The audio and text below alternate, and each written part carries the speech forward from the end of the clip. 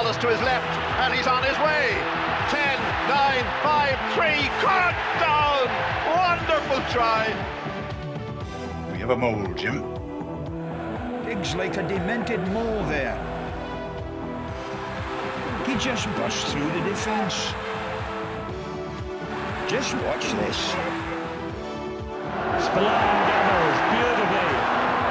In go the Irish forwards. This is Lenihan bursting into the 22. Back to Bradley. Back to Kiernan. The drop at goal is over. Michael Kiernan has done it. Good evening and welcome to the Molecast. Good evening. Good evening. We're trying to figure out what sort of win that was by Munster, aside from the obvious that it was gutsy and it was great. Where does... Let's start this again. Okay, from the top.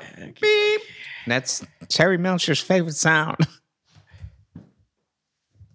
Munster, a rugby team based in the southern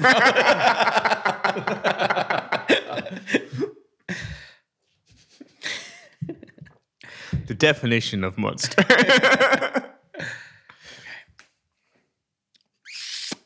I was listening to a rugby podcast and a rugby podcast commentator said Munster are getting back to where they were, having won the URC. They're going somewhere. Where were they? And where are they going to?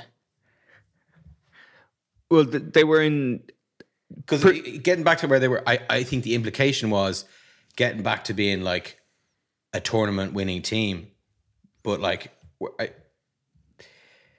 where they have been for the last 6-7 years is a team that loses meekly in the semi-finals, and they've changed so much now. Yeah, like where they were, to sort of establish the timeline, where they were at the start of the season was a team who had a completely new coaching setup and were trying to find their feet and playing a very different game than the way they played for, 4.5 years under Van Granen, probably quite similar to the way they played with Razzie. So they've come an awful long way in a short period of time. And they showed a very good fighting spirit in those games, but they also showed they also showed a new style of how Munster look like. They showed this a good example of how they've been trying to play all season in both the semi-final and the final. So I don't know, like I remember the first time that Munster were in transition, which was like 13 years ago. And I remember that phrase was just always being said for year on year on year, and it never transpired. It's a long time at the chrysalis. Yeah, well, no, it wasn't that. This is not. They've been changing all this time. Like they didn't get to where they were trying to get to in the last time they were in transition, and then they went through a period of being a semi-final team, while a lot of lads were sort of peak age group rather, and it looked like they'd missed their spot. So now there's still some of those older guys, quite a number of those older guys like Archer, O'Mahony, Conor Murray, Keith Earls, they're still around. And I thought that they had missed their chance at winning medals for Munster, maybe even 2 seasons ago. So I'm actually delighted for, I would say everyone, delighted for Keith Earls especially. But it's good for Conor Murray and O'Mahony and Archer, and Archer's been around there forever. Like he's going to probably next season take over from Dunshea O'Callaghan as Munster's most capped player of all time. I think they're back in the jubilant good graces of the brave and faithful. So I think that, look, they've always been a well-supported team, Munster, but I think there's probably like a bit of swagger from the southern part of the country is back again. I think there's a real enjoyment. The fact that there's a lot of that team are from Munster. I think one of the characteristics of the last decade is there's been a lot of the team at different stages not from Munster. There've been, a lot of South Africans and a lot of guys from Leinster, which is probably pain people. Whereas when you see Casey and Crowley and Nash and Hodnett and Coombs and all these guys, and then there's more behind them like Roon Quinn and Gleeson and Adogbo and Tom Ahern, and like it's very exciting that you'd be supporting these guys who are Munster guys. So I think that's probably the first bit of where they're back. They're giving people a day out, they're giving people trips to go on, and there's an affinity with the players, and then there's a style of rugby that's it's winning, so I don't know. Like, there's a style of rugby that's easy to cheer for. Like, there's wins to cheer for, but there is a style of rugby. There's a bit of a cussedness. There's a stickiness. So one of my pals, who's a Limerick man, I suppose. Although he's lived everywhere in the country except Limerick, but his people are from Limerick. Was nervous, but very nervous before. He sort of look, are the Stormers too strong up front and too fast out wide? And too far from home for Munster for, before the match, like nervous, and even at half time, kind of, are we far enough ahead? Have we squandered some of the tries? And I was just like, nah, fitness is going to win this. Like, Munster are fitter. That'll be the winning of it. And, when you're kind of a bit more removed from it, like I thought it was great, and I was really happy for Irish rugby. But, you can only pin one set of colours to the mast, and mine aren't red. So, but it was great to see. Like, it was a cool win. Great style of rugby. Really good for Ireland. Like, I think that what struck me about the whole tournament win was it was real knockout rugby. And it was that sort of thing that I'd often think about the World Cup, is that you don't need to be the best team in the world. You just need to be the best team at the tournament at the time. So, like, if you look at the way that Ulster's season went, and Ulster finished second in the table, but like, it was a bit of a damn squib, and there's kind of Petrie was there, and he was talking about, well, we had a big squad, and it was pretty difficult for some guys who were unhappy. So, like, he's admitting to like those rumors that were coming out about the dissatisfaction between, I don't know, playing and coaching staff. Like, he was basically admitting, like, it is like that. It was like that. And they finished second. So sort of on that longer term consistency, like, Ulster did better. But at the sharp end, Munster did. And like, Munster got the glory. So I think that's very important, because immediately after the Heineken Cup final, you could see the English journos twist the knife into the Irish guys. Like, first opportunity they got, it was like, well, like, Leinster are basically the Ireland team, and you've just lost at home to a club team. So, like, I mean, you must be worried about the World Cup. And you're there going, yeah, but like, there isn't a World Cup team with Skelton Aldrich playing in it and coached by Ron O'Gara. So if you flip it and then go, okay, well, Munster just won the URC in South Africa against South African opposition. Now, can you add any players to that team? And then you go through about 9 additions that you would make, and you go comfortably, and you go, that obviously makes them stronger. And they're not all Leinster guys, but like, drop in, they are mainly Leinster guys, but like, drop in Mac Hansen there as well. Drop in Bundy Aki to that team. So I think that's very good for Irish rugby, that you can kind of counter any of the question marks about like, oh, Leinster equals Ireland, and goes, well, it equals a lot of Ireland, but it isn't the only thing that's going on. And it's a reminder that picking players that are in form is really important. So Crowley timed his run and like showed the chutzpah that you need to show as a number 10.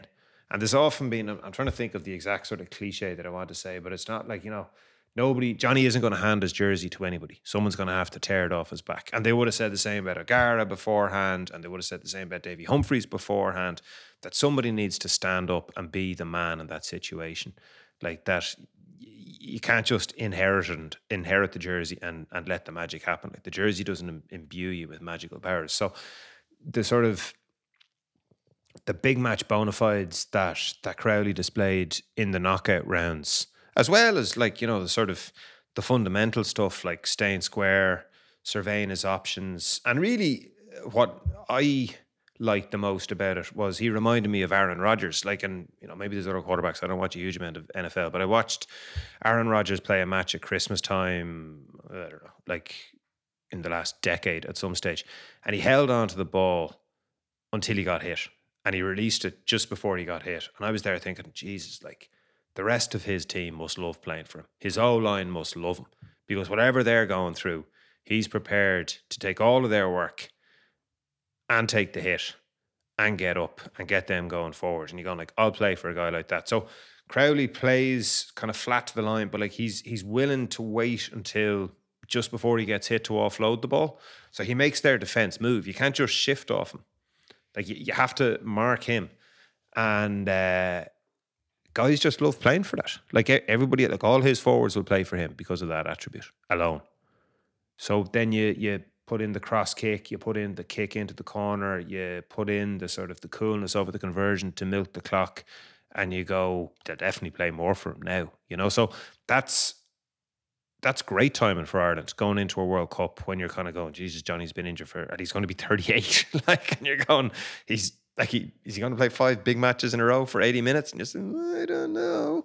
But then you're going, Jesus, like, does he need to? Like, is this going to be almost the perfect timing of it? So from the sort of the green jersey perspective, which is always sort of the prism that I view Munster in, it's great. It's brilliant. Yeah, that's. I was saying to you earlier that I thought that there was a number of similarities between how Roundtree has used his squad in the same way as Pat Lam did in 2015-16 with Connacht. And I think Crowley rightly is getting an awful lot of plaudits. He's been super. And, I remember from the first time that we saw him for the under-20s, just like, oh, Jesus, this guy's has the potential to be an absolutely, like, a world-class out half if he continues on this trajectory. But there's other guys who've really stood up over not just the knockout rounds, like the very difficult away games that they had in South Africa after their loss to the Sharks in the second round of the Heineken Cup. And that's Nash, who's been rewarded with a spot in the Irish World Cup training squad. Shane Daly, who I was just looking at his stats this morning on the Munster website. He's played so much rugby for Munster this season. Like, this, an enormous amount, like 1,800 minutes on the nose. He's played 82% of Munster's entire game time. Like,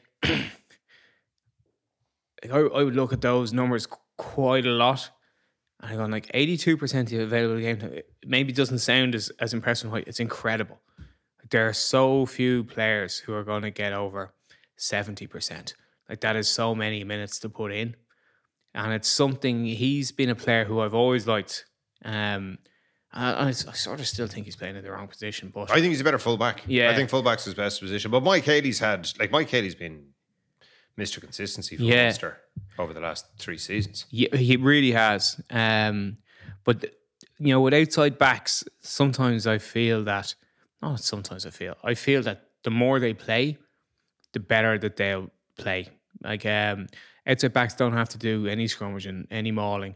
They have a limited amount of tackles to make, a limited amount of rucks to go to. It's really about running fitness and stopping injuring yourself. Don't pull your hamstrings, etc. Don't pull your calf.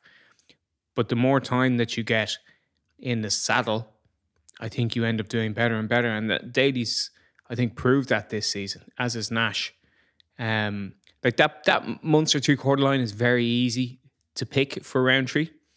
It's Fekitoa, Frisch, Nash, Daly, and Haley.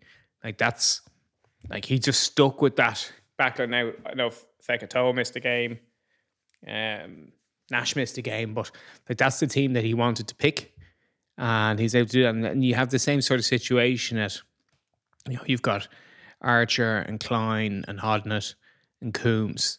So you have that guys who get picked game after game after game after game, just like Pat Lam used to do with Ali Muldowney and John Muldoon and Adge McGinty and these guys. You just start going, this is the competition that we're competing for. This is the team that I'm picking. I'm just going to send my team out. And you're going, great coherency in that. And I felt that Munster, they basically picked as close to the same team as they could for about 6 matches in a row at the end. And you just see the belief and the coherency building. Like, one thing that Murray Kinsel's mentioned a lot is the high ball and play time that Munster have had in their knockout games. All, I think, in the, yeah. 44, 44, 43, I think Yeah, it it equates really well to anything, and or compares really well to anything. And it's part of that was they're, as you said before, they're much fitter than they were, but it's also that they have really good coherency. And it's a really well timed run. Like, all of those games were close that they won. That's another thing which makes people like them, is like winning close games is great. Makes you feel great. It makes you feel better than like winning. It's like Hulkamania. Yeah, It's like, winning late and winning close. yeah, It's like, but it comes crashing down and yeah. paints inside or whatever it is, and you're like, then you bounce off the rope and you do the big wind up and you cup the ear, you cup the It's hand a up to the ferocious ear. babyface comeback. That. Yeah, that's it. Yeah. I often make the comparison between my beloved Reds, Liverpool, and the other Reds, Munster. And my non-Liverpool supporting friends get aggressively wound up by the New Balance marketing slogan, "This means more." Mas que un club. And I was like, oh, it's just a marketing slogan. It's not like, and it's just written on the wall because it's marketing. Anyway, that's off the point. It seems that Munster winning the ERC does mean more than if other teams win it, where you get slightly patronised about the competition when you win it. That's off the point. My question is there any sense, is there any extent to which you could say this is a bit of a freak, or do you think that they're on a path? Because like they finished 5th in the regular season. No, I think it's not a freak. I don't think it means that they win it next year automatically, or that they're going to be back at the into the final of the Heineken Cup next year. I'm not saying they won't be, but like there's still pieces to put into that puzzle to get better. Like this. Well, I don't know. Like go through the back five of the scrum with the names they mentioned earlier, and throw in a Dogbo, a Hearn, Rune Quinn, Gleeson. So they're all coming through. They're all Munster guys, right? Yeah, but let me just stop you there. The difference though is when you get to playing Toulouse or playing La Rochelle, like you just see it. Like that's a fucking different level of competition than anything in the URC. Well, it's not different than anything. Like Leinster and the South African teams are very strong in the URC. South African teams got fucking rinsed in the European competition. Yeah, I wasn't really trying to insinuate that Munster were lucky per se. I'm just trying to see, is it the kind of culmination of a pattern that's emerged, or is it this as a kind of culmination of momentum at the right time of the season? They're not mutually exclusive. Like it is culmination of momentum at the right time of the season for sure. But I would say that Prendergast definitely talked about it during the week. Said I didn't think it was going to happen as quickly as this. But I would say it's far more the establishment of a pattern. Now, I think that so the English clubs have got weaker, as you can see from the continued financial travails of the Premiership clubs, and London Irish is the latest example of that.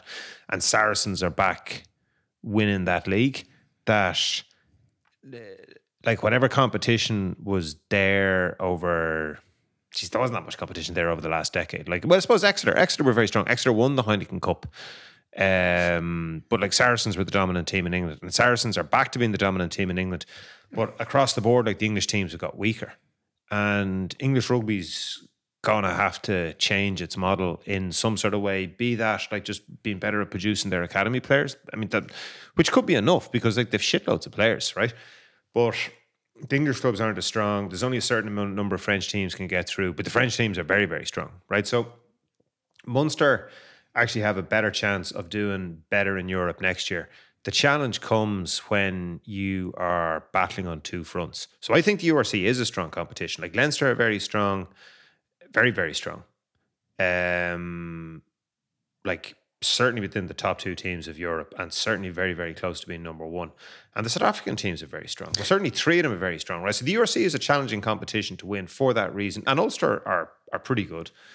And then you go, if you have to play to try to win both of those competitions at the same time, big challenge. So you look at Saracens winning the league and like you can't really counter that against like what Sale's challenges were.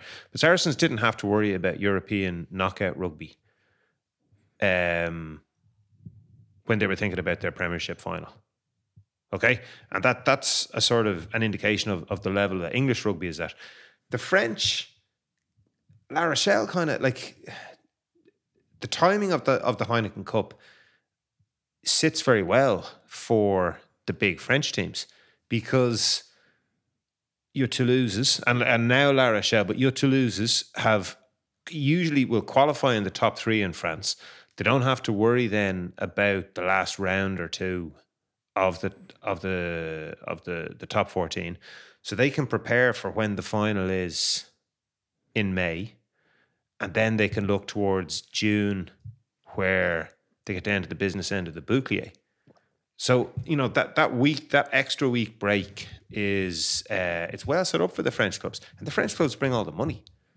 They don't bring all of it; they bring an awful lot of the money. So you can kind of see how they've gamed that situation for themselves. Now, the URC teams don't have that advantage. If you're fighting on two fronts, and Leinster are the obvious example of this.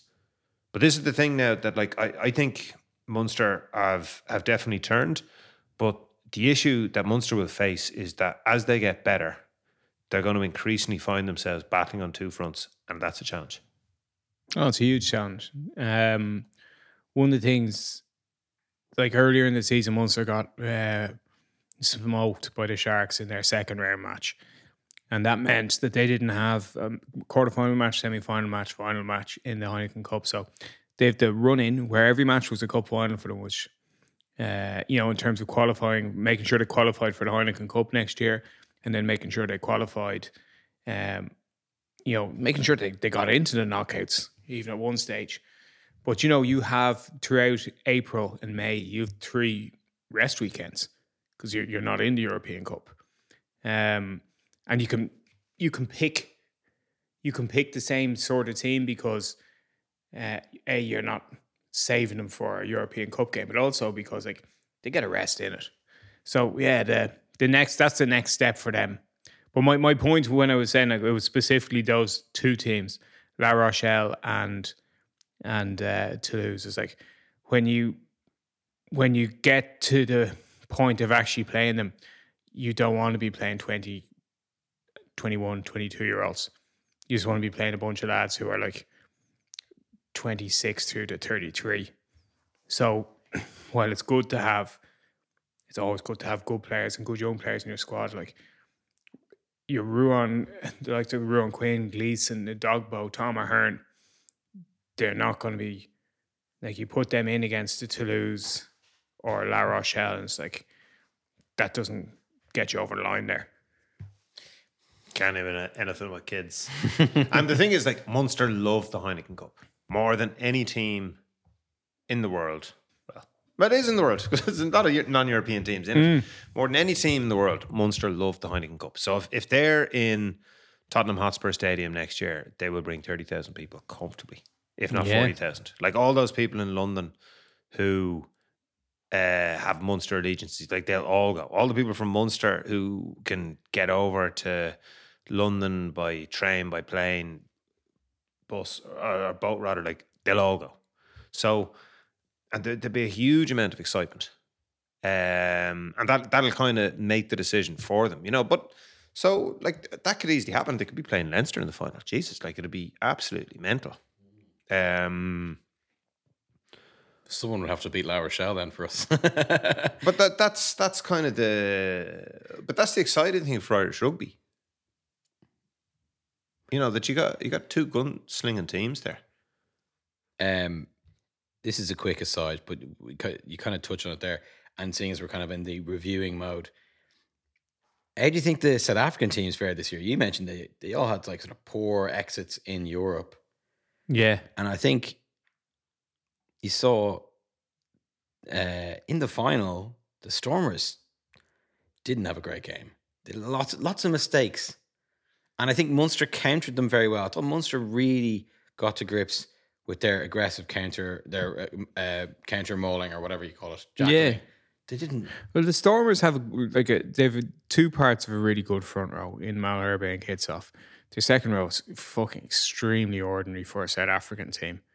And then they've got like parts of a good back row, one of whom is 36 and small. Evan Roos is, I sort of don't like him, colours my view on him. When I say I sort of don't like him, I don't like him. It does colour my view of him. I think he's a flat track bully. And all there, in my opinion, so they've got a front row, no second row, half a back row, and then they've got shitloads of pace in the backs. Centres are quite good. Willemse is a superb player, and I really like Lebach, but he's like he does, he makes some big time errors. Like when they came over and played them we played them in the RDS. And I sort of expected them to be better than they were. And that was, I think, a 20-all or 22-all draw. Very tough conditions. And, we had a sort of second string teammate. So I thought that going over there is tough. Going over to play in front of, 50,000 fans, 50,000 South African fans, maybe, 3,000 Munster fans. But Munster played a very smart game plan against them, and as some of the Stormers' game plan was daft, absolutely daft. And Munster did was it Ted that you were talking about from Limerick? Ross. Yeah, just like at halftime, I was thinking the same. Like Munster could have been over the line here twice more than they had been. I was thinking they're a little bit profligate with their scoring chances. So I was watching it on the phone and I was fucking hammered. So I don't remember it that well, but I do remember sort of feelings more than events. But I thought that I was thinking they've been a bit wasteful here. But the Stormers didn't show. They didn't show either like the smarts that you would expect from a champion team that were champions last year, and nor did they show. It was more smarts. Like they tried hard. It was really the smarts that let them down. I guess the South African nationals, the South African international guys are still playing. They're playing in November. When the league slows a bit, but I suppose the way the knockout draw worked meant that one of the teams knocked out the other in the quarters, so there weren't two South African teams in the semi. I certainly think that South African guys are very good at knockout rugby. Difficult to beat in cup matches because their defense is so good. They're prepared to take their points. I'm smiling. They're prepared to take their points. They're prepared to kick drop goals, but mainly their defense is so good. Mainly tackling, but also just hustle, that ability to get into the right place, that willingness to get into the right place, that doggedness that they show, sort of covering across and chasing, and then other elements of it, like to be their jackling, be their sort of their line-out play, very difficult knockout teams to play against. And you can see that from the national team as well in the World Cup. They're very, very difficult guys to beat. So I wouldn't discount them. I think the thing about South African teams is they're always going to have to travel more than everybody else in the URC. But the travel is better for them in the URC than it is in the Super Rugby. They don't have to change time zones. They're changing actually the URC next year. So the South Africans will come and do a 4-match tour earlier in the season. So they'll play 4 games in their first tour, and then they'll do another tour where they play 2 games later in the season. So that cuts down on one whole set of there and back again. Yeah. So that's from next season onwards. But again, I think the emergence of South African team has been really good for the Irish teams. I think the Irish teams have upped their game as a consequence of South African opposition and just exposure to it. And unquestionably, it's made the league a stronger competition. yeah, The league, I have to say, like I've my quibbles with some aspects of it. Like just to get them and say them, like transcontinental travel is a massive fucking drain on the environment, and it negates. I would say they're getting on planes that are going anyway. Yeah, that's fair enough, but it also negates the nature of away fans going to games, which was always relatively small in the URC because for the most part you're getting on planes there anyway, or a boat, but mostly planes really. But in terms of their impact on the level of the competition, it's the best the competition has been ever, and the URC has sort of rebranded itself very successfully. It's part of it. That's sort of something which I think is more of an overall vibe. But do you know what I mean? Like its graphics are better. It seems more professional. There doesn't seem to be. It's readily available. You can watch it everywhere. You can just watch games on URC TV and pay for it, which is super. So I think it is. I wasn't meaning to say before it's not a good competition. I think it's the best it's ever been, and the South Africans are the biggest part of that. I think 2 really simple stuff that.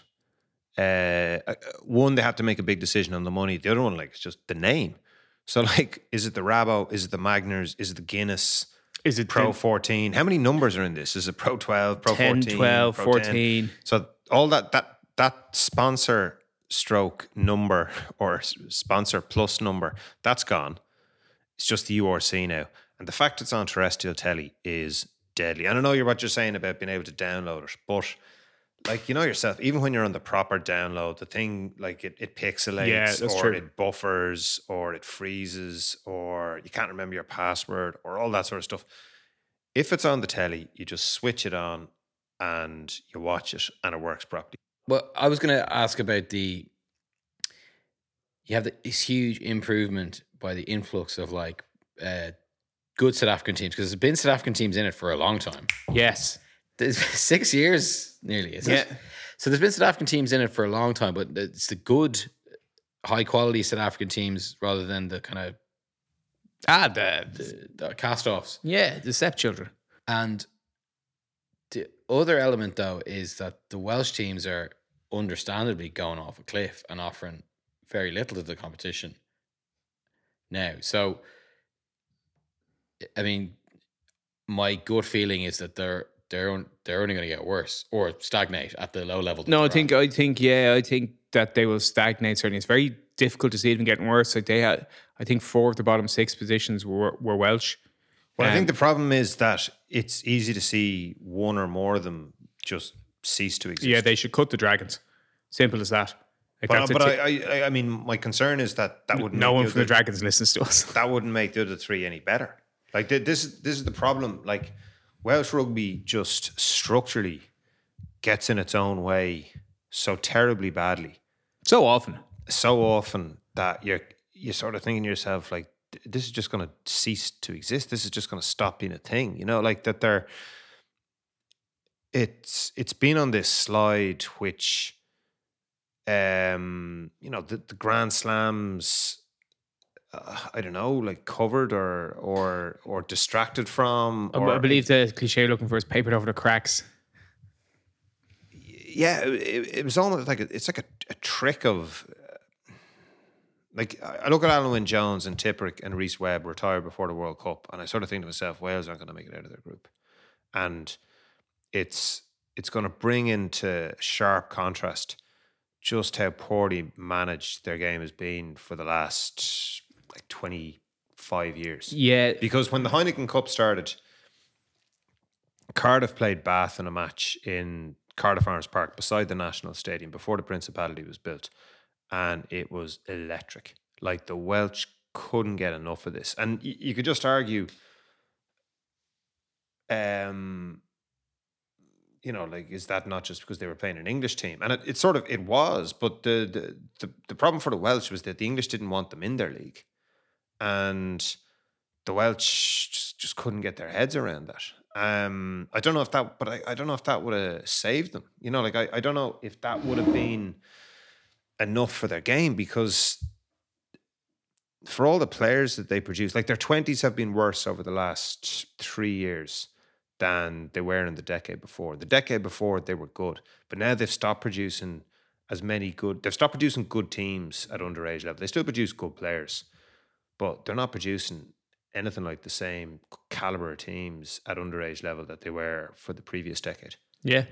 Or 2 decades, which is very concerning from Welsh rugby. And then the national team has got better at football.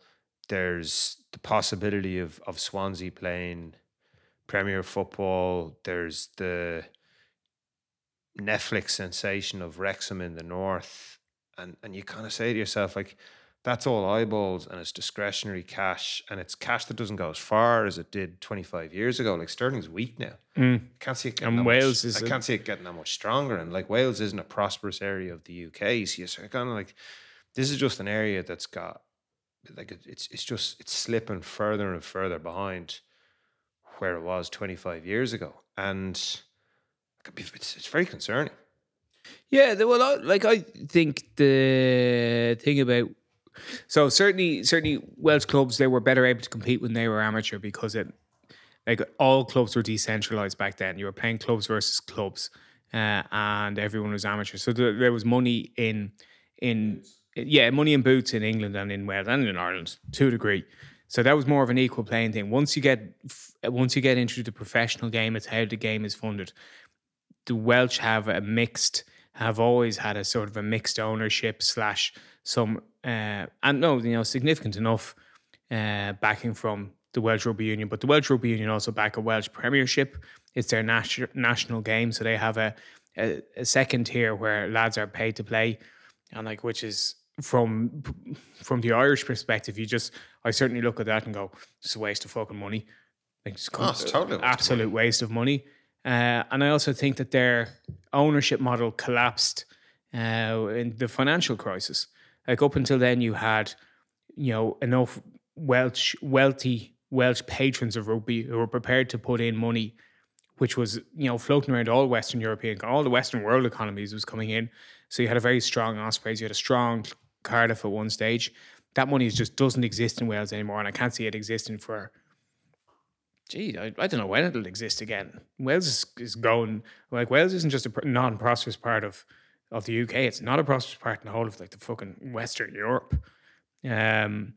So my feeling should be that the Welsh Rugby Union should essentially adopt wholesale the Irish model and centrally contract all their players and cut the Dragons. Like Newport is something like 20 kilometres from Cardiff. It's not a big place to play. It's like having a team in Dublin. And I was criticised for comparing Newport to Greystones previously, which I did somewhere. But that's what I'm talking about. It's just the distance. Those two clubs shouldn't be that close. Like Newport can go back to being Newport, a good amateur club, and Wales should just concentrate their resources in 3 teams and cut one.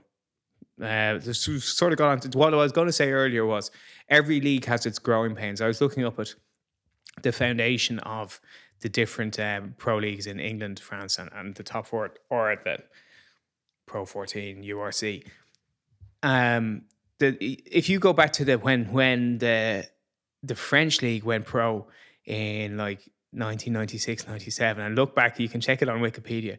Their system was bonkers. They had like 3 pools of 8, and they'd play this thing, and then they'd get into a repechage, and half the team would be playing for, half of the remainders would be playing for play for the boucle, and the other half would be playing against relegation. And like they had these constant changes up until for about 14 or 15 years, they had about 6 different formats. Sometimes there'd be 2 pools of 8, sometimes there'd be one league of 16, until they got to 2010. And then they nailed it down to the top 14. So leagues go through changes. And if you look back at the start of, like, for example, the big successful leagues like Football League One or the First Division or the NFL, like very few of those teams are knocking around, 8 years later in the NFL or 140 years later. And so like things take time to build and find their natural size. And like, who knows if a transcontinental league is going to be the way of the future, but this is a good iteration, the URC at the moment. And it's maybe this summer. Who knows? Probably not. I am curious, but I'm gonna say probably not, about seeing what the residency model is of French clubs in their stadiums, because I think my kind of instinct is that the state at the federal level or at the canton level, more, I know France doesn't have cantons, but that sort of idea supports French rugby in that, you play in a municipal stadium. So like Toulouse own their own ground, but like there's a lot of money in Toulouse through Peugeot, through Airbus, a bigger and it's municipal ground in Toulouse, and there's a bigger municipal ground in Toulouse. So you look at the problems that most clubs have, and it's because like there are no tribunes. They don't own. They have no tribunes. They have no tribunes, and they, so they have to pay rent. There's an uncertainty of where they are, but it's also difficult to get your fan base, because you're going, oh, we'll move to a big stadium in Coventry, and you're there going, but like, you're not from Coventry. Coventry are from Coventry. You're London Irish. You're London Wasps. Like you're from London. There is a bloody team in Coventry, and Coventry is just down the road from Leicester, and like Coventry is David Duckham's club. Coventry has a history to itself. So if you're going to put a team in Coventry, it's bloody Coventry. And this is where English rugby has really struggled, in that wherever the money kind of landed, as you're saying, like where it settled, it got to the wrong places. It got treated badly. So, and then, or else it got the money migrated people to play. Like there's, Johnson talks about it in his biography, and he talks about the geographical spread that they have, and it must be frustrating for English rugby that like Sale and Newcastle kind of haven't made more of their sustained tenancy of the Premiership, and now like that's enshrined in a company, because they kind of have the place to themselves. So they should be able to garner bigger support than they are. Like there should be support in the Northeast for Newcastle. There should be enough people that will go just by dint of it being a nationally televised game, and by the volume of people that live there. There certainly should be enough people to support Sale. Like Sale should be really strong. Even with the competition league, Sale should be really strong.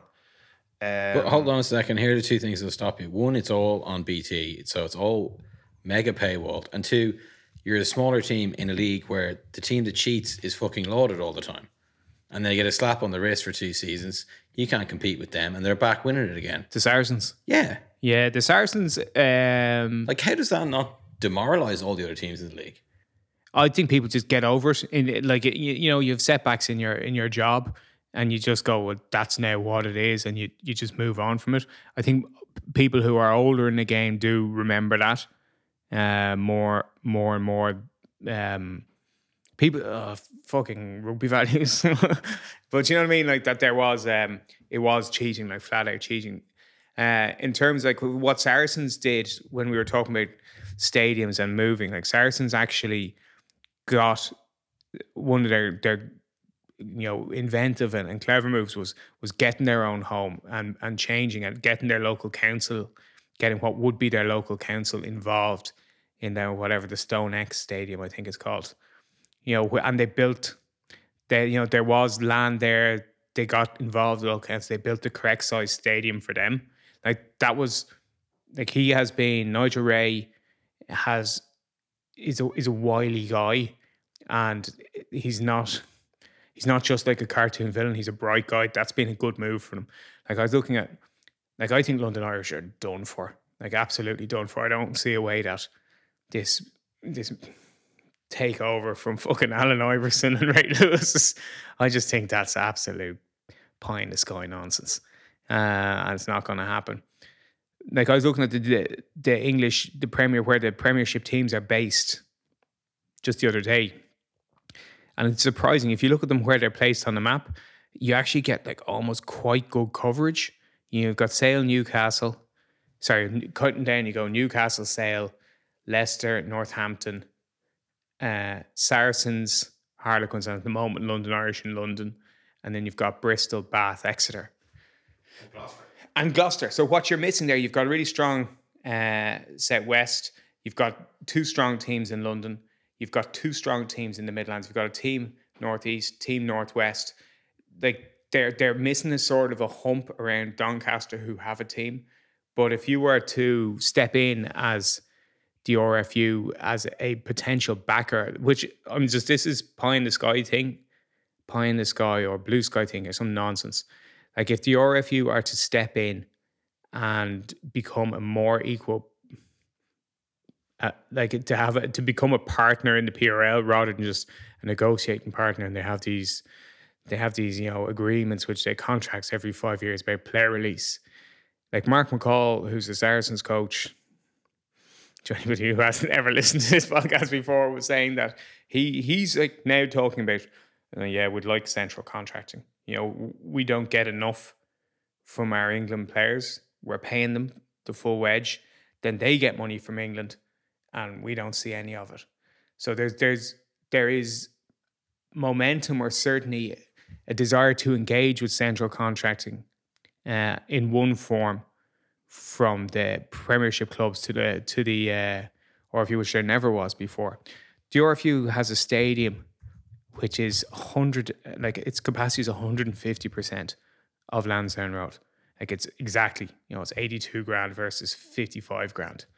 So they bring in a lot of money. I was looking at their accounts. I'm not an accountant, but like they bring in a lot. Pre-COVID, they brought in a really significant amount of money. Like Ireland in like 18-19, the RFU brought in something like 87.4 million, and the RFU brought in something like 231 million sterling. So now they're down more than 60 million, whereas the RFU are up over the last 4 years. But the RFU has the capacity to turn over a load of money, and it could potentially be a significant funder of a 10-team Premiership. But that would be reliant on the PRL,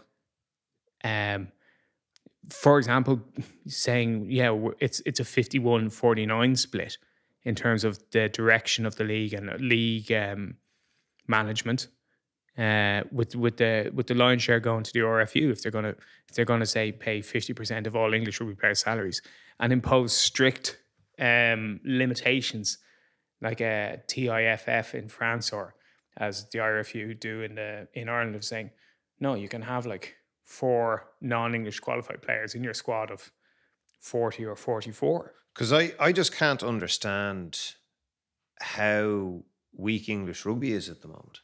Nor can I. I just can't understand the problems that they have. And the reason I mean is like La Rochelle has a population, the town, La Rochelle has a population of 74,123, just on a Google. Twickenham has a capacity of 82,000 people. Yeah. So to put that in context, like and look, Sale were in the final, so like Sale aren't of the Premiership, so like Sale aren't a million miles away, but like Sale is in Manchester. Yeah. It's a completely different scale. So I can't understand. And like rugby's a big game in England. Yeah. So I don't understand how they're so far off kind of what the French are doing. I also think like it's what La Rochelle have done is absolutely marvelous, but it's also extremely difficult to see it being sustained because there's just not enough people there to like to keep it going like just constantly. There isn't enough wealth in the area. Yeah. There isn't enough people to constantly go. Well, like Brive won the European Cup before. Brive won the European Cup. Like I think this is just going to be an incredible, joyous, glorious time in the club's history. But like they're not to lose. No. You know, so look, I don't know. There's a lot of big picture stuff, and there's no answers here. No, and I normally don't talk about the big picture stuff, but I think England is really like there's so many moving parts that are going wrong at the moment. You know, just so many things that are falling to the wayside. And like I was looking at London Irish's, like their staff. I was thinking about their staff, like all the people who are, you know, hoping that their current manager, who's basically, or current owner, who's basically going to, please somebody take this club off me, that he stumps up another month's wages, you know, a week later, or 2 weeks later, or whatever. You know, and then I was looking at their playing population. Like London Irish have like 20 non-English players in their squad of 44. Like they've, you know, 4 Argentines, 4 Australians, 2 Italians, 2 Scots, 2 Welsh, Fijian, Samoan, Zimbabwean, South African. There you go. You know, it's just a team. And like some of these guys are internationals.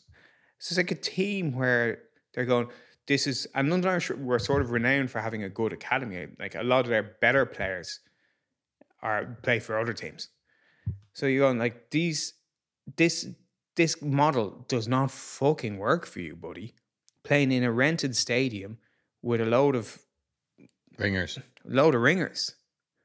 So like if England, and I look back in when England were strong, when Leicester were strong, so the World Cup, well actually like sort of second part of Woodward's tenure all the way through from 2000 to 2003, and you're going, the English league was just basically full of English lads, you know, and it made sure that there were shitloads of English players available for selection, and it really helped the national team, and then the national team helped people.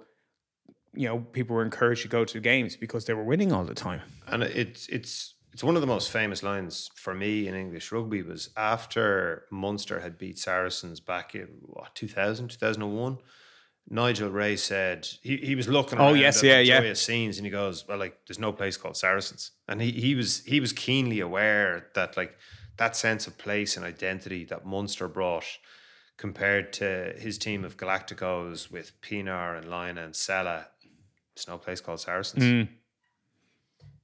I think the English PRL owners, and prior to that being an organization, they just thought that like they saw the Premier League in soccer and were like, oh, we'll just do that.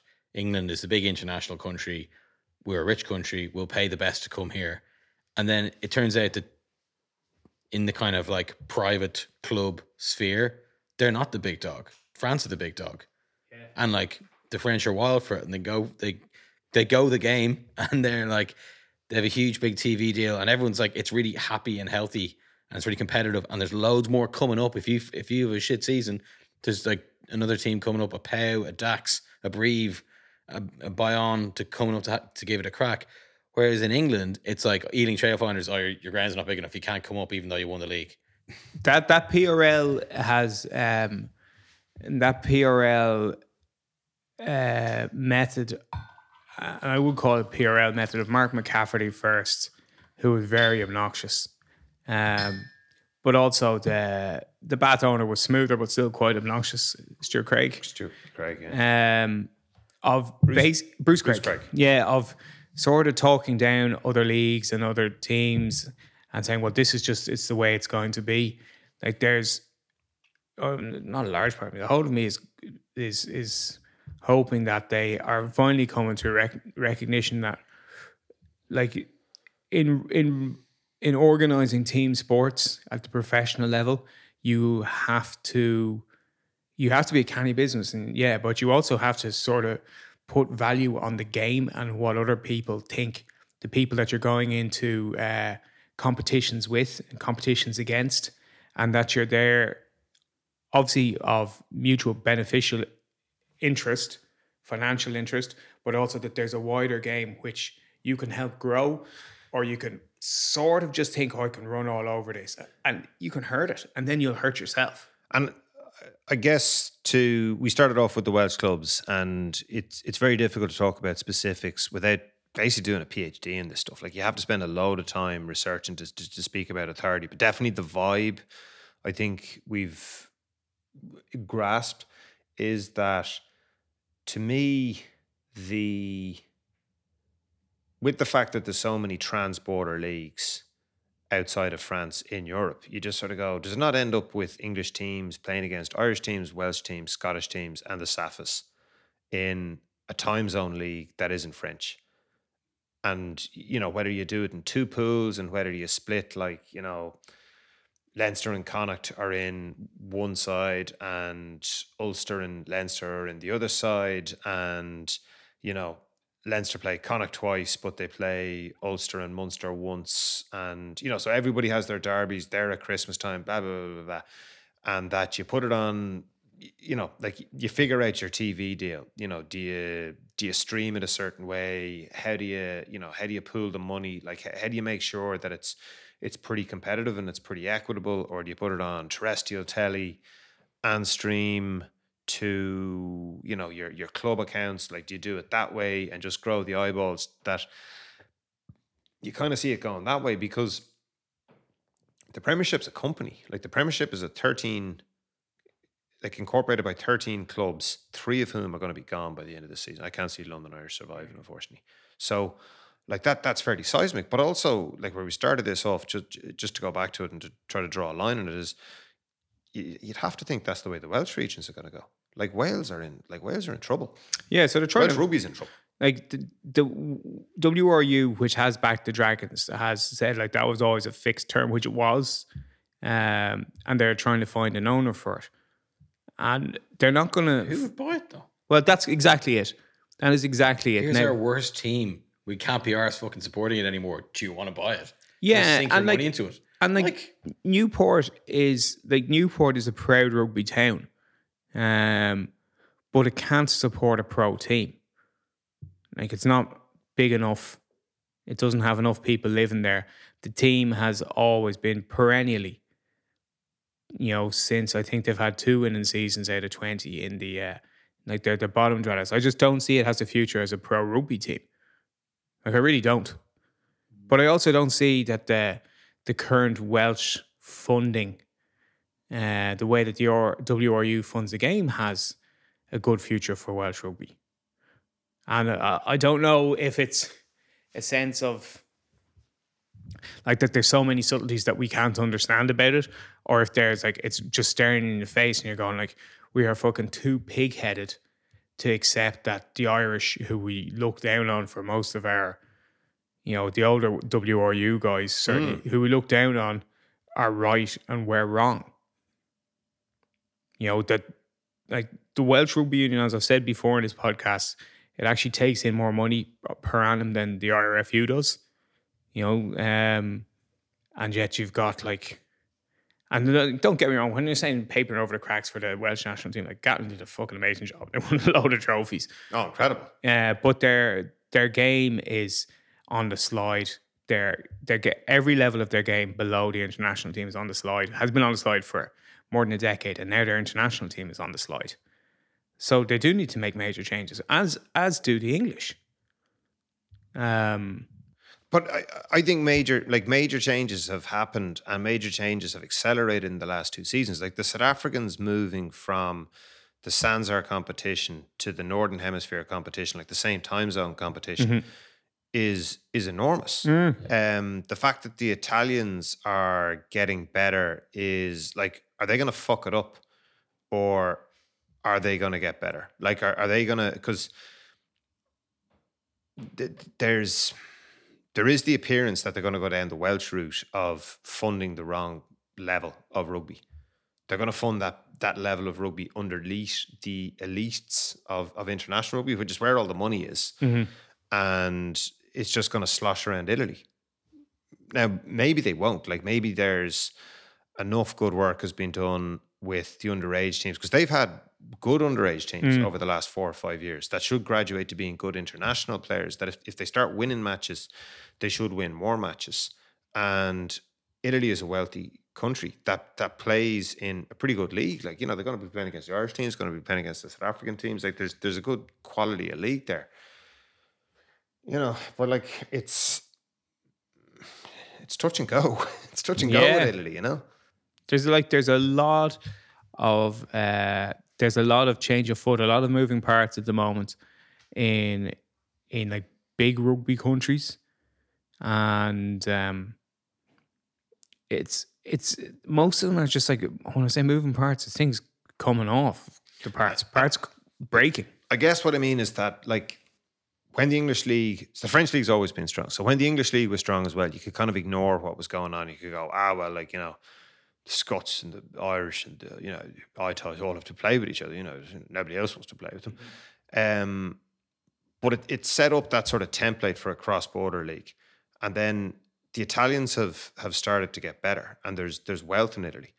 And you kind of go, ooh, like, I mean, this could change things, where there could be two strong Italian teams in a wealthy part of a wealthy country that, like, this could be quite big if they could grow an identity. If those two teams could grow an identity, and then you've got the Six Nations, like, this could be quite significant.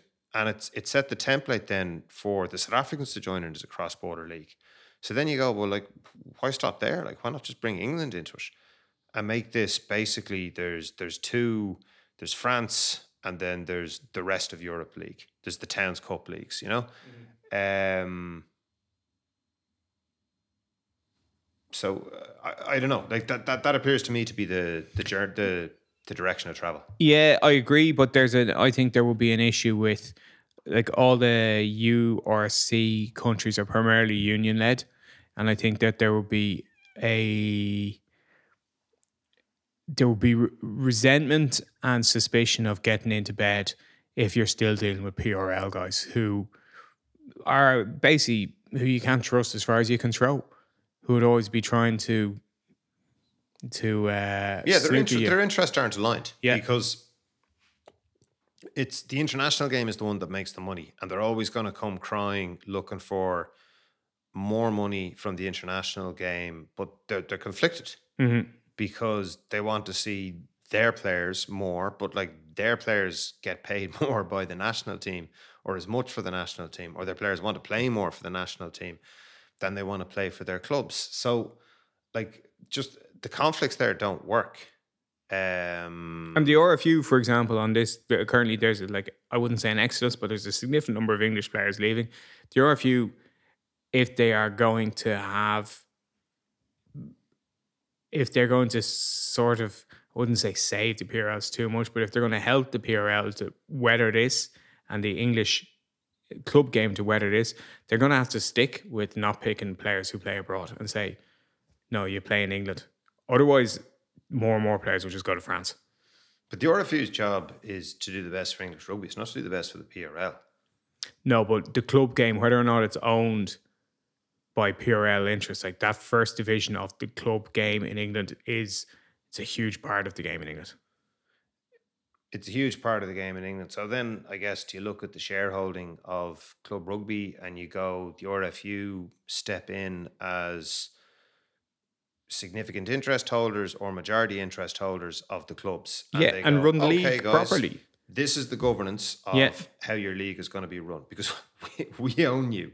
Yeah. Now, you guys, you sort of, your wealthy local burgers, you can be the other 49% or the other 66% or the other 75%, like whatever way the sort of the legal structure, the governance, the ownership model, whatever way they crunch it out, grand.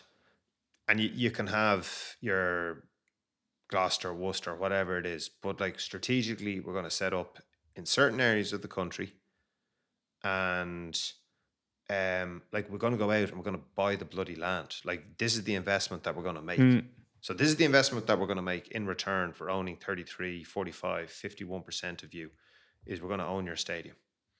And this is the way we're going to ring fence our league. And whether we just play against each other or whether we play cross-border against the Irish, the Italians, the Safas, whatever it is, this is the way. And we're going to align it. And like England will win the World Cup at that. Yeah. Like a 10-team premiership is like, that's any smaller than that, it gets a bit ridiculous, but 10 teams is very manageable. It's an 18-game regular season plus knockouts plus European Cup games. I'm just saying as an England only team, England only league. And if you're the RFU and you have a say in how those squads are composed, and you say, we're just doing what the French do, and you have to be, only a small number of your players can be non-English qualified, then all of a sudden you just have a load of English players playing again, rather than just a load of players who are overpaid and like they have to stick with their salary cap that they have at the moment. This idea that, we want superstars in. Like Pat Lam just running his mouth about upping the salary cap when like 3 clubs have gone out of business in 1 year. I just don't understand. There's such a gap between, in my imagination, where players come from in England and how they end up as professionals. I've no idea how it happens. Like, they obviously mostly come from public schools, as they call them. Mm-hmm. And, probably a certain part of English society.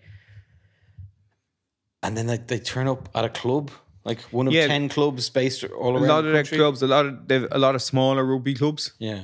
And so where does a Henry Arundel appear from? And why isn't he the superstar rather than the 20? Yeah, well, it's a great question. It's a really good question. Like, if England... I think Arundel went to like Harrow or something like that. Presumably, yeah. But if England is was starting to produce the level of per population, the level of players that Ireland would be producing, they wouldn't have any fucking problem staffing 10 teams. No, correct. In a second, they've way more than 10 times our population. So it's an interesting, wide-ranging discussion, suitable, I think, for the end of season review. That wraps up our conversation about every league in the world and how it's all finally structured ballet. Someone needs to stop him. Someone needs to stop him. Someone needs to stop him. Farrell announced 42-man training squad taking place in June, before friendlies in August, before World Cup starting in September. It all seems very soon. I think of World Cup finals taking place in November, but it's all this is all the summer and it's actually happening. You made a comment last week, how you thought 2 weeks ago, how Hodnett had probably gone past Will Connors in terms of that second slot at number 7. And he's kind of a surprise omission from the squad. Even it's a big squad, and he's probably the biggest surprise omission for me. Both of them are surprise omissions in terms of he only has one open side. So, there's 34 people going to the World. 33 people going to the World Cup, and I picked a team or a squad rather a few months ago now, and had, I think, 5 guys in gold going. 4 of these guys are going to go, and 3 of them aren't.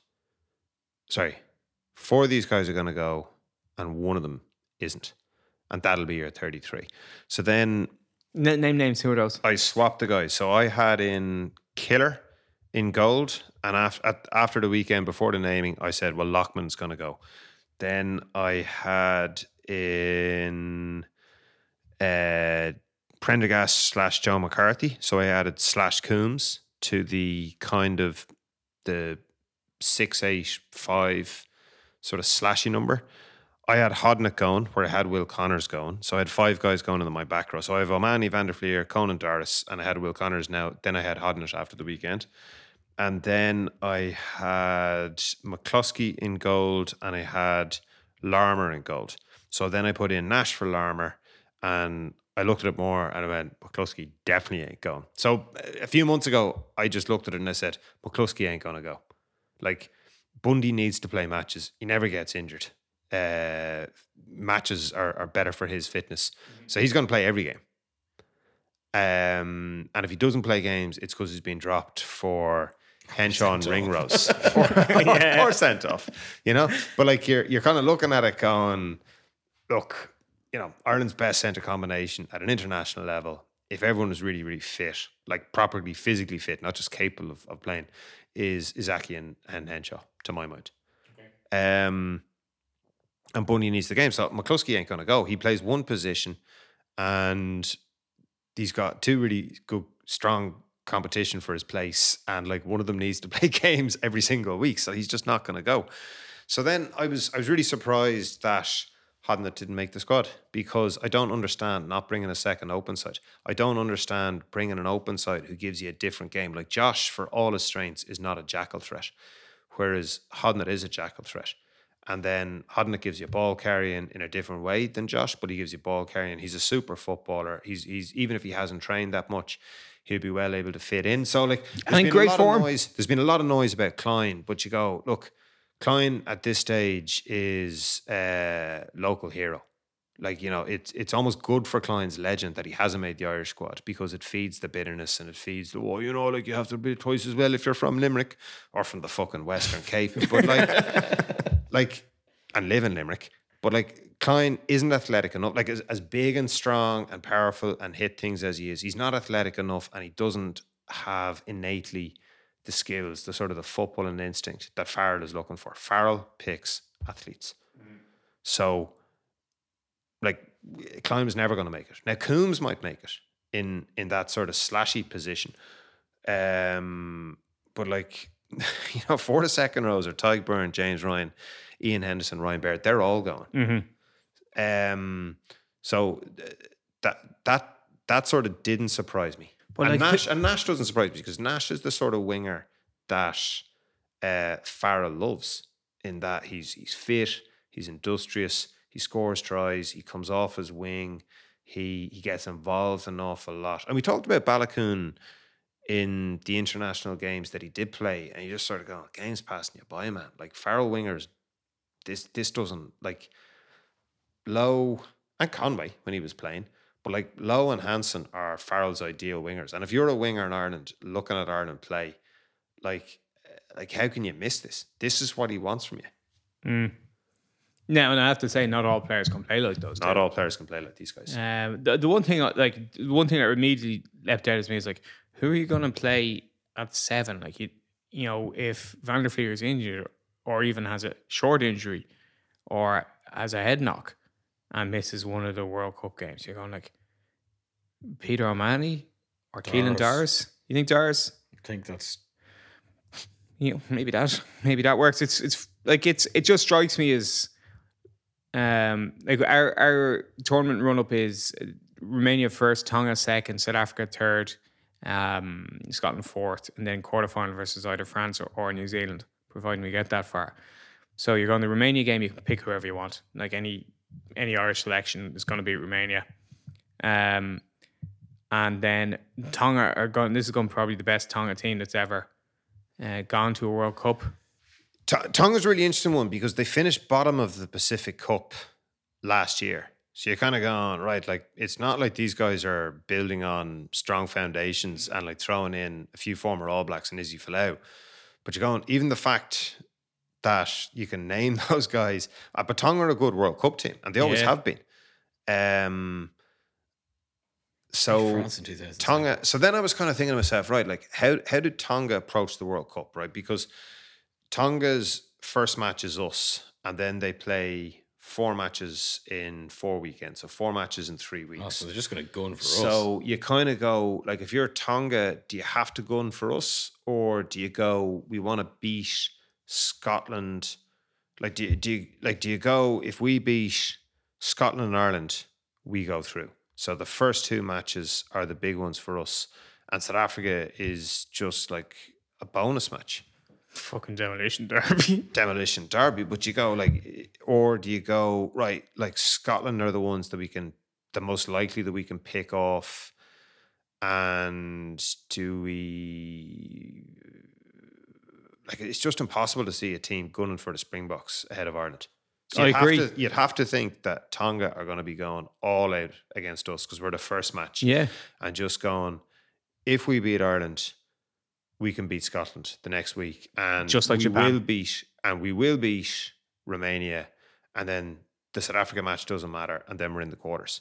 So that Tonga match for us is Yeah, so I think what I was getting to there, I look back at previous winning World Cup teams, 15, 19, especially 11 as well. But they typically, what they do is they play the New Zealanders in 2015, South Africans 2019. They play rotated teams in their 2-week pool games and then just play their strongest team like for the rest of the 5 games. Both sides are relatively lucky with injury. South Africans incredibly lucky with injury. But we're going to, I think, just rotate a team in to play against Romania. I don't think points difference is going to be an issue. And then I think we're just going to go strongest team against strongest team against South Africa, strongest team against Scotland, strongest team in the quarterfinal, and hopefully win a quarterfinal.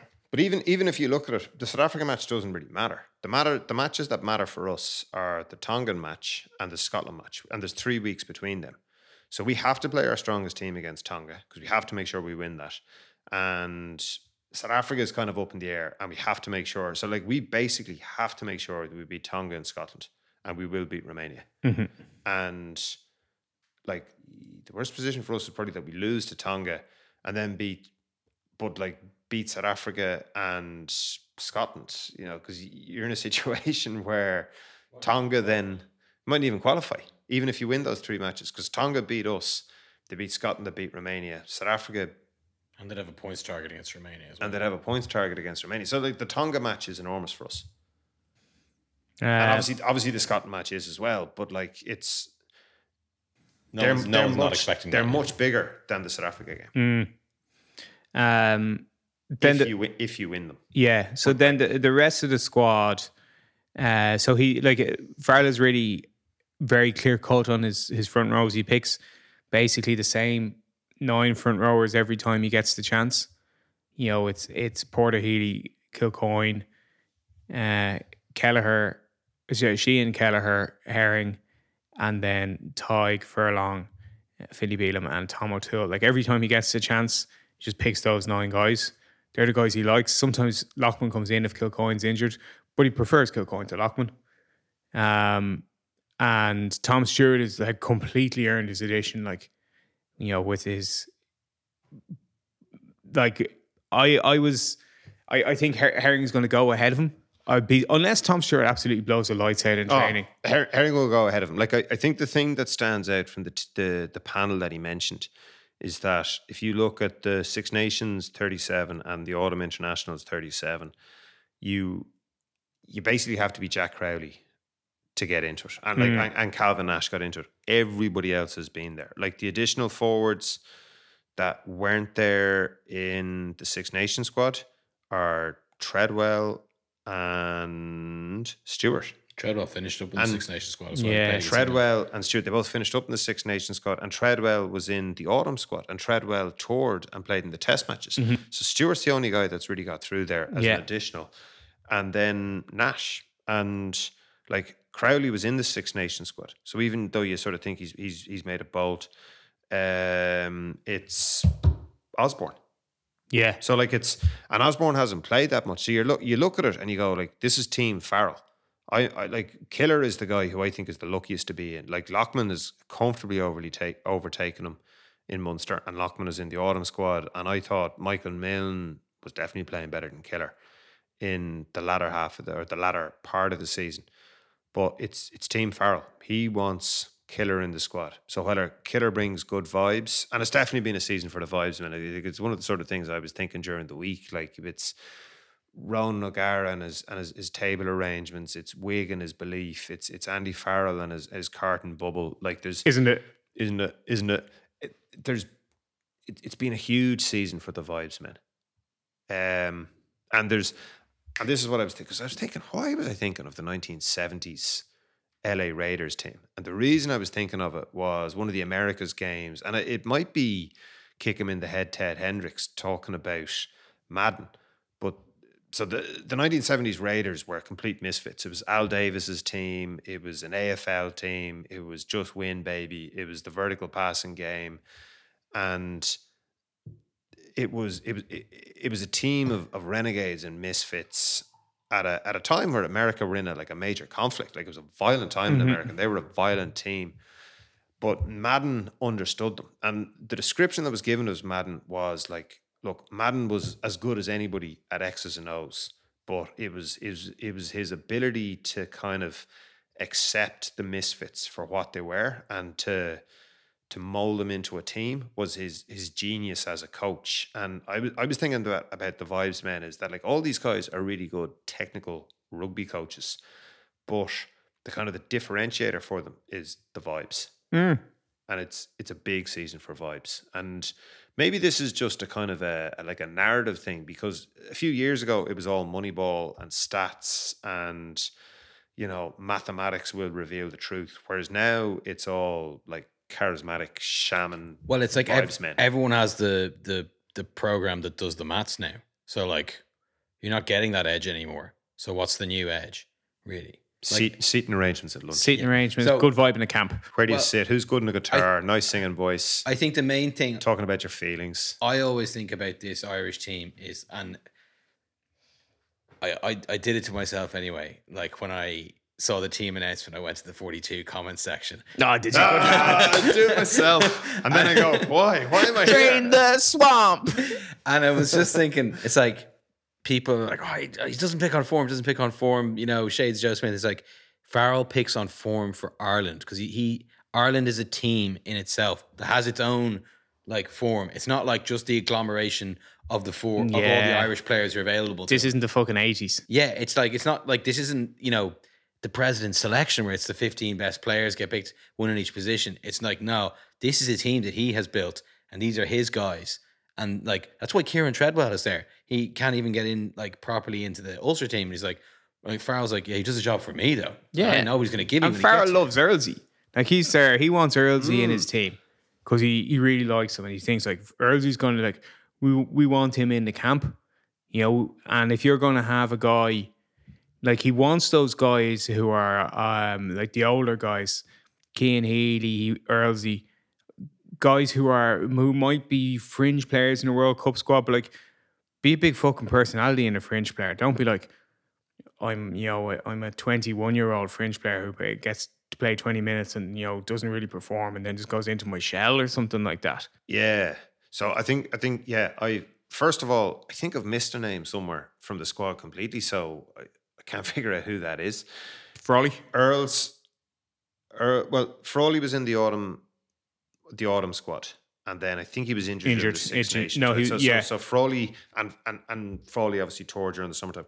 Keelan Blade is there. Blade was not in the Six Nations or the autumn squad, so he's an addition. Earlsey was not in the Six Nations or the autumn squad. So Earlsey toured, but definitely they're at very different ends of the spectrum. So Blade is a very interesting one because he's been brought in from the cold when it's really, really difficult to be brought into the cold. He's like Nash. He is a guy who has played himself into the squad.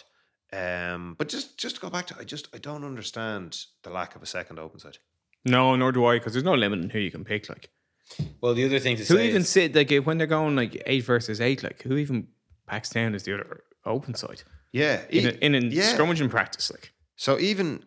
And like, you're not picking a sympathy guy. Like, Hodnett's man of the match in the final of the URC. Like, my Munster player of the year is Nash, but not too far ahead of Hodnett.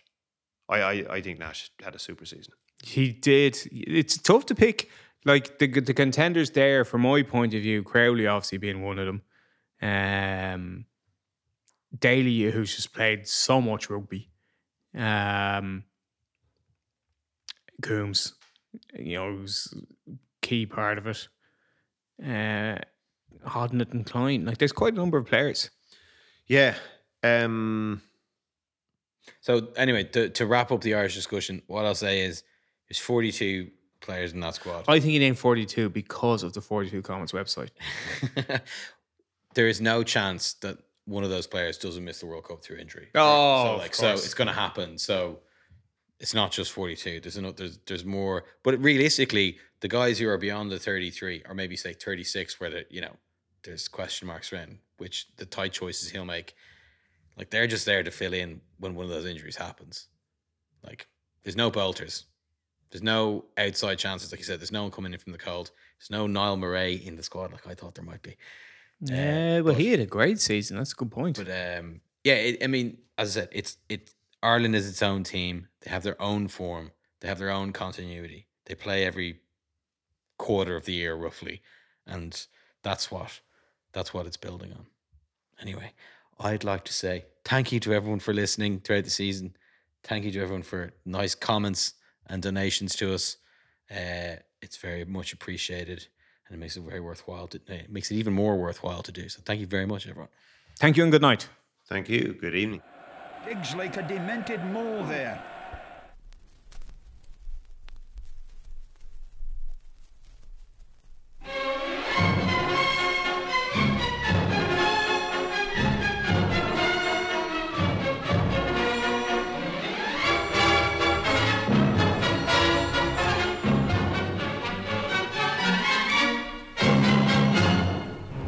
Thanks a lot, I'm sure glad to be where I can see so many friends of mine. How have I been doing? How have I been doing? If you really want to know the truth, I'm doing fine. 17 decisions in a row, and only 5 on points, the rest was all KO. Jackson and Johnson, Murphy and Bronson, one by one they come and one by one to dreamland they go. How's it done? You ask me how's it done? I got a trainer man who taught me all I know. Sure feels good to have him in my corner. Hear his voice a whispering low. Big boy, remember, you must remember. Stand up and fight until you hear the bell. Stand toe to toe, trade blow for blow. Keep punching till you make your punches tell. Show that crowd what you know.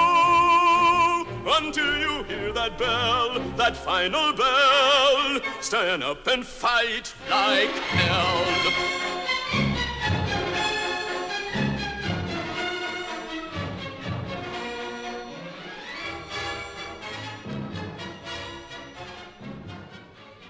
Munster have beaten the Stormers to win the URC in the third in a series of road victories that I immediately compared to the 2007 New York Giants, who won a Super Bowl entirely on the road, culminating in the catch where the guy caught the ball against Selma. David Tyree. That's it, yeah, that's the one. All I remember is the name of the quarterback. The quarterback.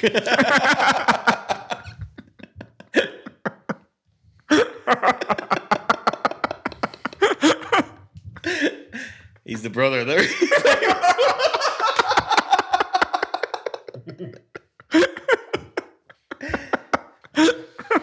Play that as our outro. Oh, cool blooper reel material. Okay, I've got a good start now. It's the first annual.